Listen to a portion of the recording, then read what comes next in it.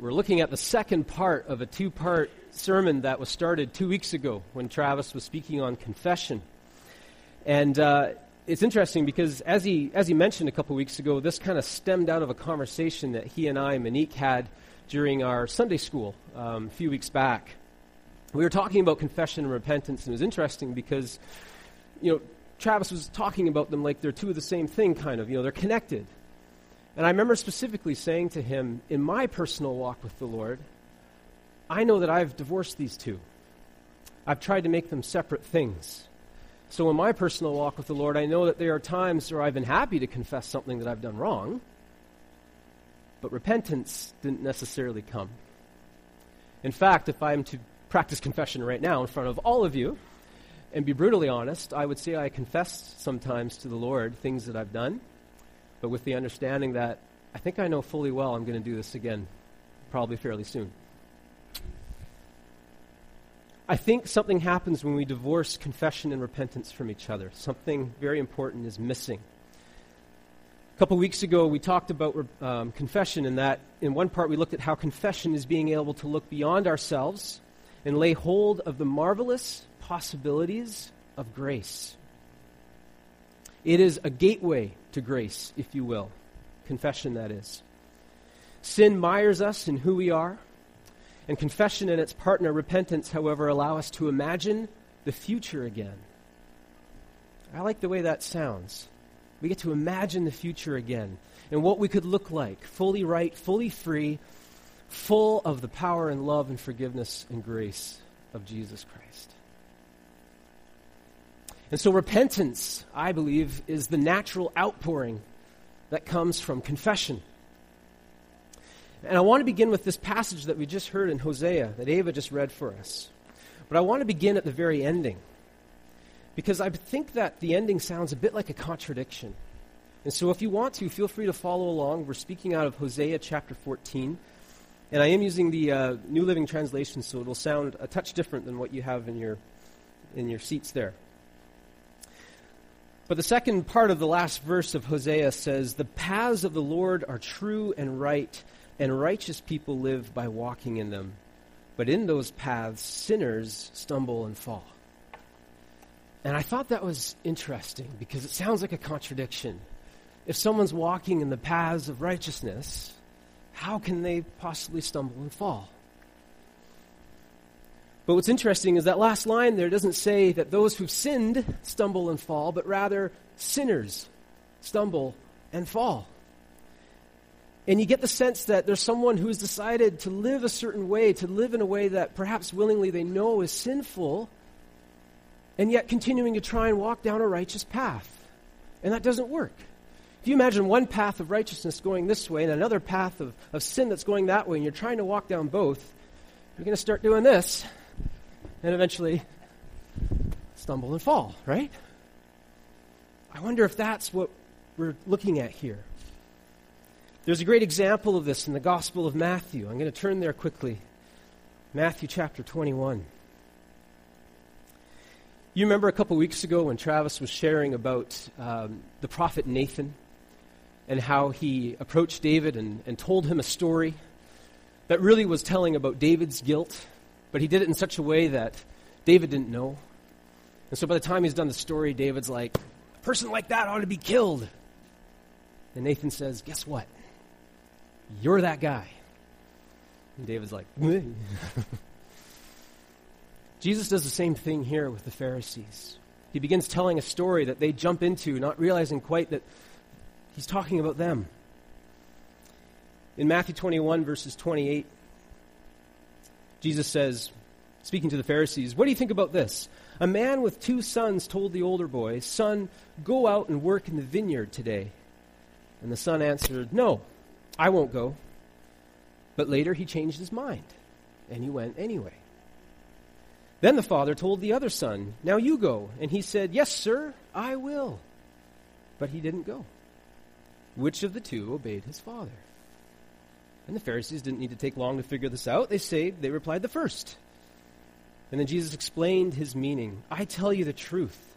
Corrupt tax collectors and prostitutes will enter the kingdom of God before you do." And you remember the Pharisees. These guys are like righteous of the righteous. If these guys can't get it right, who can, right? Tax collectors and prostitutes will get into the kingdom of God before you do. For John the Baptist came and showed you the right way to live, but you didn't believe him, while tax collectors and prostitutes did. And even when you saw this happening, you remember what John the Baptist preached? What did he say? What did he come calling out? Repent. Repent. And even when you saw this happening, Jesus says, you refused to believe him and repent of your sins. I wonder, it seems as though the Pharisees, now they must have had some idea of what confession is. They knew the law. They knew what this was all about. But it looks as though even though they may have had a grip on confession, maybe even able to loathe the sin within themselves, they did not grasp repentance as this natural outpouring of confession. Or more pointedly, that repentance, as Jesus shows it here, is when the loathe of sin is combined with the gratitude, the thankfulness that comes of knowing grace, made manifest in Jesus and actualized in a change of attitude and action. Now, anytime you read a passage where Jesus sets the Pharisees straight, if you're like me, you're like, oh, awesome, go get them, Lord. Go get them. But I think often we forget that when we read a passage like that, what it's doing is holding up a mirror to us, right? Often we're the ones that need this correction. We forget that repentance is tied first and foremost to the person of Jesus. That's what the Pharisees missed. And that's what we often forget or ignore. Repentance is first and foremost tied to the person of Jesus, how we acknowledge and obey him, and the transformation of our actions and attitudes that come from doing so. Oswald Chambers writes, repentance always brings a person to the point of saying, I have sinned. The surest sign that God is at work in his life is when he says that and means it. Anything less is simply sorrow for having made foolish mistakes, a reflex action caused by self-disgust. That's from his book, My Utmost for His Highest. Anything less than meaningful repentance is simply self-disgust for our sin, and that alone will not bring about change. Repentance is born out of gratitude, not guilt. Therefore, if, as we said, confession is like this gateway to grace, if confession is that first release or that first relief of the burden of sin, then repentance is to move in both action and attitude in the freedom of that relief afforded by the grace of Jesus Christ. There's an Old Testament and New Testament understanding to repentance that bears looking at. In the Old Testament repentance, in the Hebrew, it was understood as this physical turning away, literally turning away from your idols and coming back to the Lord. In the New Testament, it's more of it involves that turning away, but it's also more of a change of heart, of mind, of attitude. So you get the Old Testament kind of action. We're going to turn away. We're going to literally put our idols down. We're going to turn around and we're going to come back to the Lord. Or better yet, we're going to make a little fire, we're going to throw our idols in there, and then we're going to turn around and we're going to come back to the Lord. And when Jesus comes and says, repent, for the kingdom of heaven is near, he's speaking of this word that means to imagine something greater, a change of heart, a change of mind, a change of attitude, to imagine what life in the kingdom could really look like. It's a change of action and attitude. And so with all that in mind, I want to go back to our passage in Hosea. And I want to begin at the top this time. Chapter 14, verse 1. Return, O Israel, to the Lord your God, for your sins have brought you down. Bring your confessions and return to the Lord. Say to him, forgive all our sins and graciously receive us, so that we may offer you our praises. Assyria cannot save us, nor can our war horses. Never again will we say to the idols that we have made, you are our gods.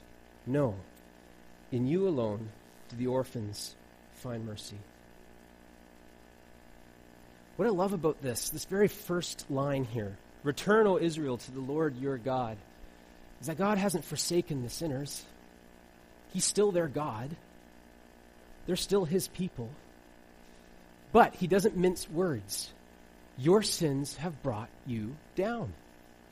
Your sins are your downfall. It's serious. But we see also this tie of these two things, confession and repentance. Bring your confessions and return. Repent. Return to the Lord. And say to him, forgive all our sins and graciously receive us so that we may offer you our praises. Israel knew that nothing else was going to save them. It doesn't matter if there's any higher political power that they could align themselves with. It doesn't matter if they have all the war horses in the world. They know in the end nothing's truly going to save them except the power of God and to return to him. And likewise for us. It doesn't matter what we do with our sin. We can try all sorts of things ourselves to mask it, to hide it, to ignore it. But in the end, only returning to the Lord is going to bring us back to that place of forgiveness. No, and you alone do the orphans find mercy. What a wonderful picture of our God. A father to the fatherless. A space for everyone to come. Do you see your God like that this morning, church? Do you picture him as that? A father to the fatherless? I think that's very much who he is. The problem, however, is that often we struggle to see him this way. We tend to hear Jesus' words without believing them or following them. Patti Smith was a singer, well, she still is a singer, songwriter, and poet, visual artist. And she became very prominent in New York's punk scene back in the 1970s. And she garnered a little controversy over a lyric, the very first line in her song Gloria. And the line goes like this: Jesus died for somebody's sins, but not mine. What do you think of when you hear that? Sorry? Rebelling? Yeah. Is that a line you could agree with? Jesus died for somebody's sins, but not mine. I'd argue that more of us can relate to that lyric than we might tend to care to admit. I know in the past I've certainly felt like that. But walking in faith means to walk in the belief that what Jesus says is true and to follow it.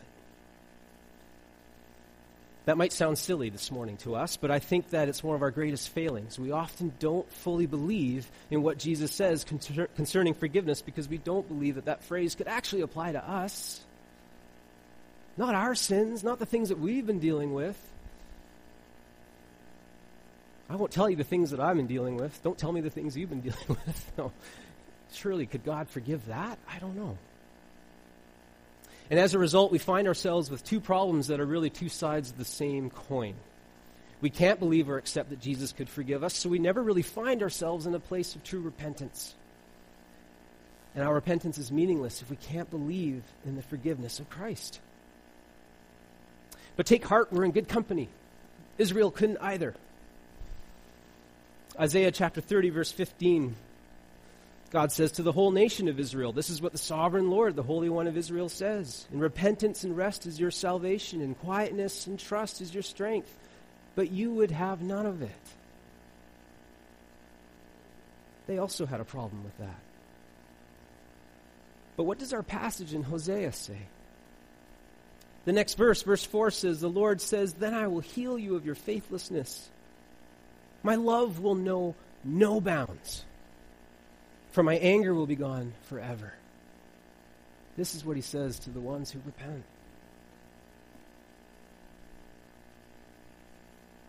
We forget that our sins are no comparison to God's grace. There's a woman named Corrie ten Boom. Anybody heard of her before? Yeah.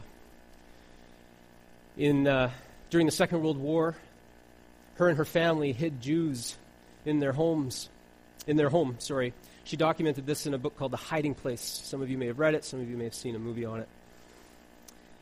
Afterwards, she was eventually caught. Her family was caught. Her and her sister were placed in a concentration camp. Her sister did not make it out, but Corrie ten Boom did, only due to a clerical error.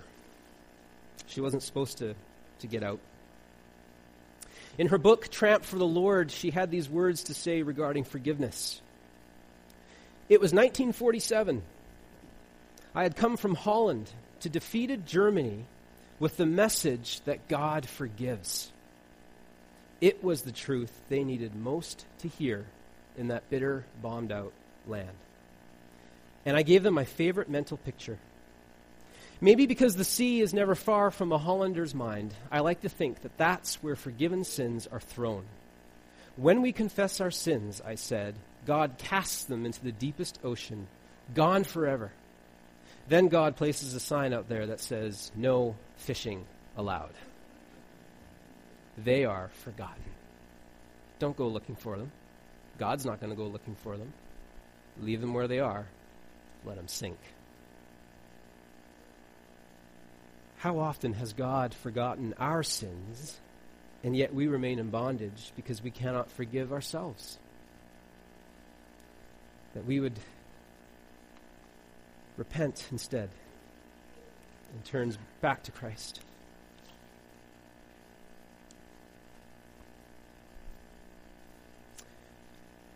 Let's read verses 5 through 8. What does it look like when we turn back to the Lord? God says, I will be to Israel like a refreshing dew from heaven. Israel will blossom like the lily. It will send roots deep into the soil like the cedars in Lebanon. Its branches will spread out like beautiful olive trees, as fragrant as the cedars of Lebanon. My people will again live under my shade. They will flourish like grain and blossom like grapevines. They will be as fragrant as the wines of Lebanon. Oh, Israel, stay away from idols. I am the one who answers your prayers and cares for you. I am like a tree that is always green. All your fruit comes from me. Did you catch those outcomes that's described here? It describes refreshment, provision, abundant provision, rest, and not simply living but flourishing. All that we accomplish comes from this rooting that takes place in the Lord. Did you know that both the enemy and the Lord wants to bring you to your knees? I picture the enemy wants to bring us to our knees, and then he wants to take our head and just kind of grind it in the dirt and say, look what you did. And he's not going to let go. That's where he prefers we stay. That's called condemnation. I believe the Lord wants to bring us to our knees out of conviction, out of humble repentance, to confess and repent of what we've done. But the Bible says that as we kneel there, he is the lifter of our heads.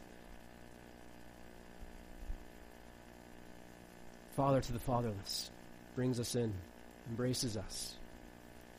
Is that the God you need this morning, church?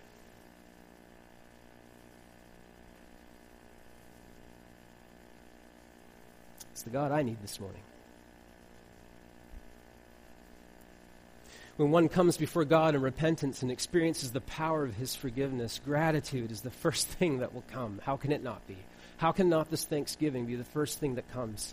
And it will begin to change us. We talk about the change of actions and attitudes. It will begin to transform us. It will change the way we see people. It'll change the way we see ourselves. It'll change the way that we see the world and how we give praise to God and how we give in general. It affects every part of us. When we trust in Christ and turn in repentance from our sin, we have faith that he has worked within us, patiently, actively, and faithfully. God is patient with us. And so we should be in no rush either, except to simply come to him as soon as we stumble and fall, and to confess and to repent. But he is patiently working within us. He is actively working within us. He has begun something good. He will see it through to the end. And he is faithful. 1 John chapter 1, verse 9 says, if we confess our sins, he is faithful and just and will forgive us our sins and purify us from all unrighteousness. So if the problem is that sometimes we have trouble believing Jesus and following his word, the solution is to give it a try. How's that for theological deepness for you this morning? This isn't hard stuff. What tangible things can we do this morning, even today, to practice this? I used to give you homework. Remember that? How'd you like some homework this week? Some practical training, right? Well, here we go. What if every day this week, perhaps in the morning, perhaps in the evening, as we come before the Lord, we ask him to show us where in our lives we need to confess and repent of our sin? What if every day this week we did that? What would he begin to show us? This is one of those be careful what you wish for prayers, but it's an important one. What will he begin to show us? What if this week we involved a friend in this with us? Someone that we trust, someone that we know that we can come to and say, I'm having this problem. I'm asking for your help. I need some accountability. Accountability is a bit of a buzzword that's kind of diluting it a little bit, but it's important. There's something powerful when we confess to one another and when we share with one another and we pray with one another to help one another confess and repent of our sins. What if this week we did that? What if every day we checked in with someone, each day of the week? How's it going? What's the Lord been showing you this week? What's he been doing? What could God do with that, I wonder? What do you think? You up for that? Does that sound like a good idea? Bad idea? A hard idea? I'm willing. Who's with me? Finally, what if you had a little bit of grace for yourself? I really believe oftentimes one of the greatest stumbling blocks we have to accepting Christ's forgiveness is because we can't forgive ourselves. But if the Lord of all creation, of heaven and earth, of all things, can find it in himself to forgive you for your sin, indeed, die upon a cross for you, do you think maybe we could have a little bit of grace for ourselves too? I think that's important. Ask the Lord to help you in that. He will be faithful to do so. Let those who are wise understand these things. Let those with discernment listen carefully. The paths of the Lord are true and right, and righteous people live by walking in them. But in those paths, sinners stumble and fall. Remember, church, that confession and repentance allow us to imagine the future again. They allow us to see what life could be like, truly, living with Jesus Christ, full of his power, full of his forgiveness, his grace. It strengthens us. It allows us to live fruitfully. This is what Jesus is all about, not simply restoration, but transformation of our actions and our attitudes. He is making us holy, righteous people that will walk down this righteous path. We will help those beside us as we go, and we will invite others to walk with us as well. How's that sound? Amen? Amen. Let's pray.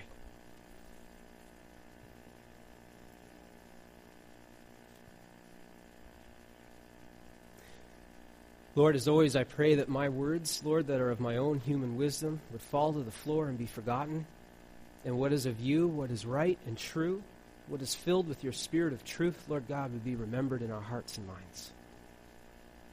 I ask, Lord, that you would help us to practice this confession and repentance, Lord, to come before you, to be able to share the sins in our lives, Lord, and to be able to turn away from them and to turn back to you, imagining what you can do in our lives, Lord, what you are doing in our lives even today, even this very moment. Lord, your word says that you will free us of guilt, Lord, that your conviction is good and that you will lift our heads, Lord God, to see you, our glorious Father, a brother, everything we could ever want or need, Lord, and that you receive us with open arms. Thank you, Lord. May the one who needs to hear this morning hear it, Lord, deep in their heart. We love you and we thank you. In Jesus' most wonderful name, we pray. Amen. Amen.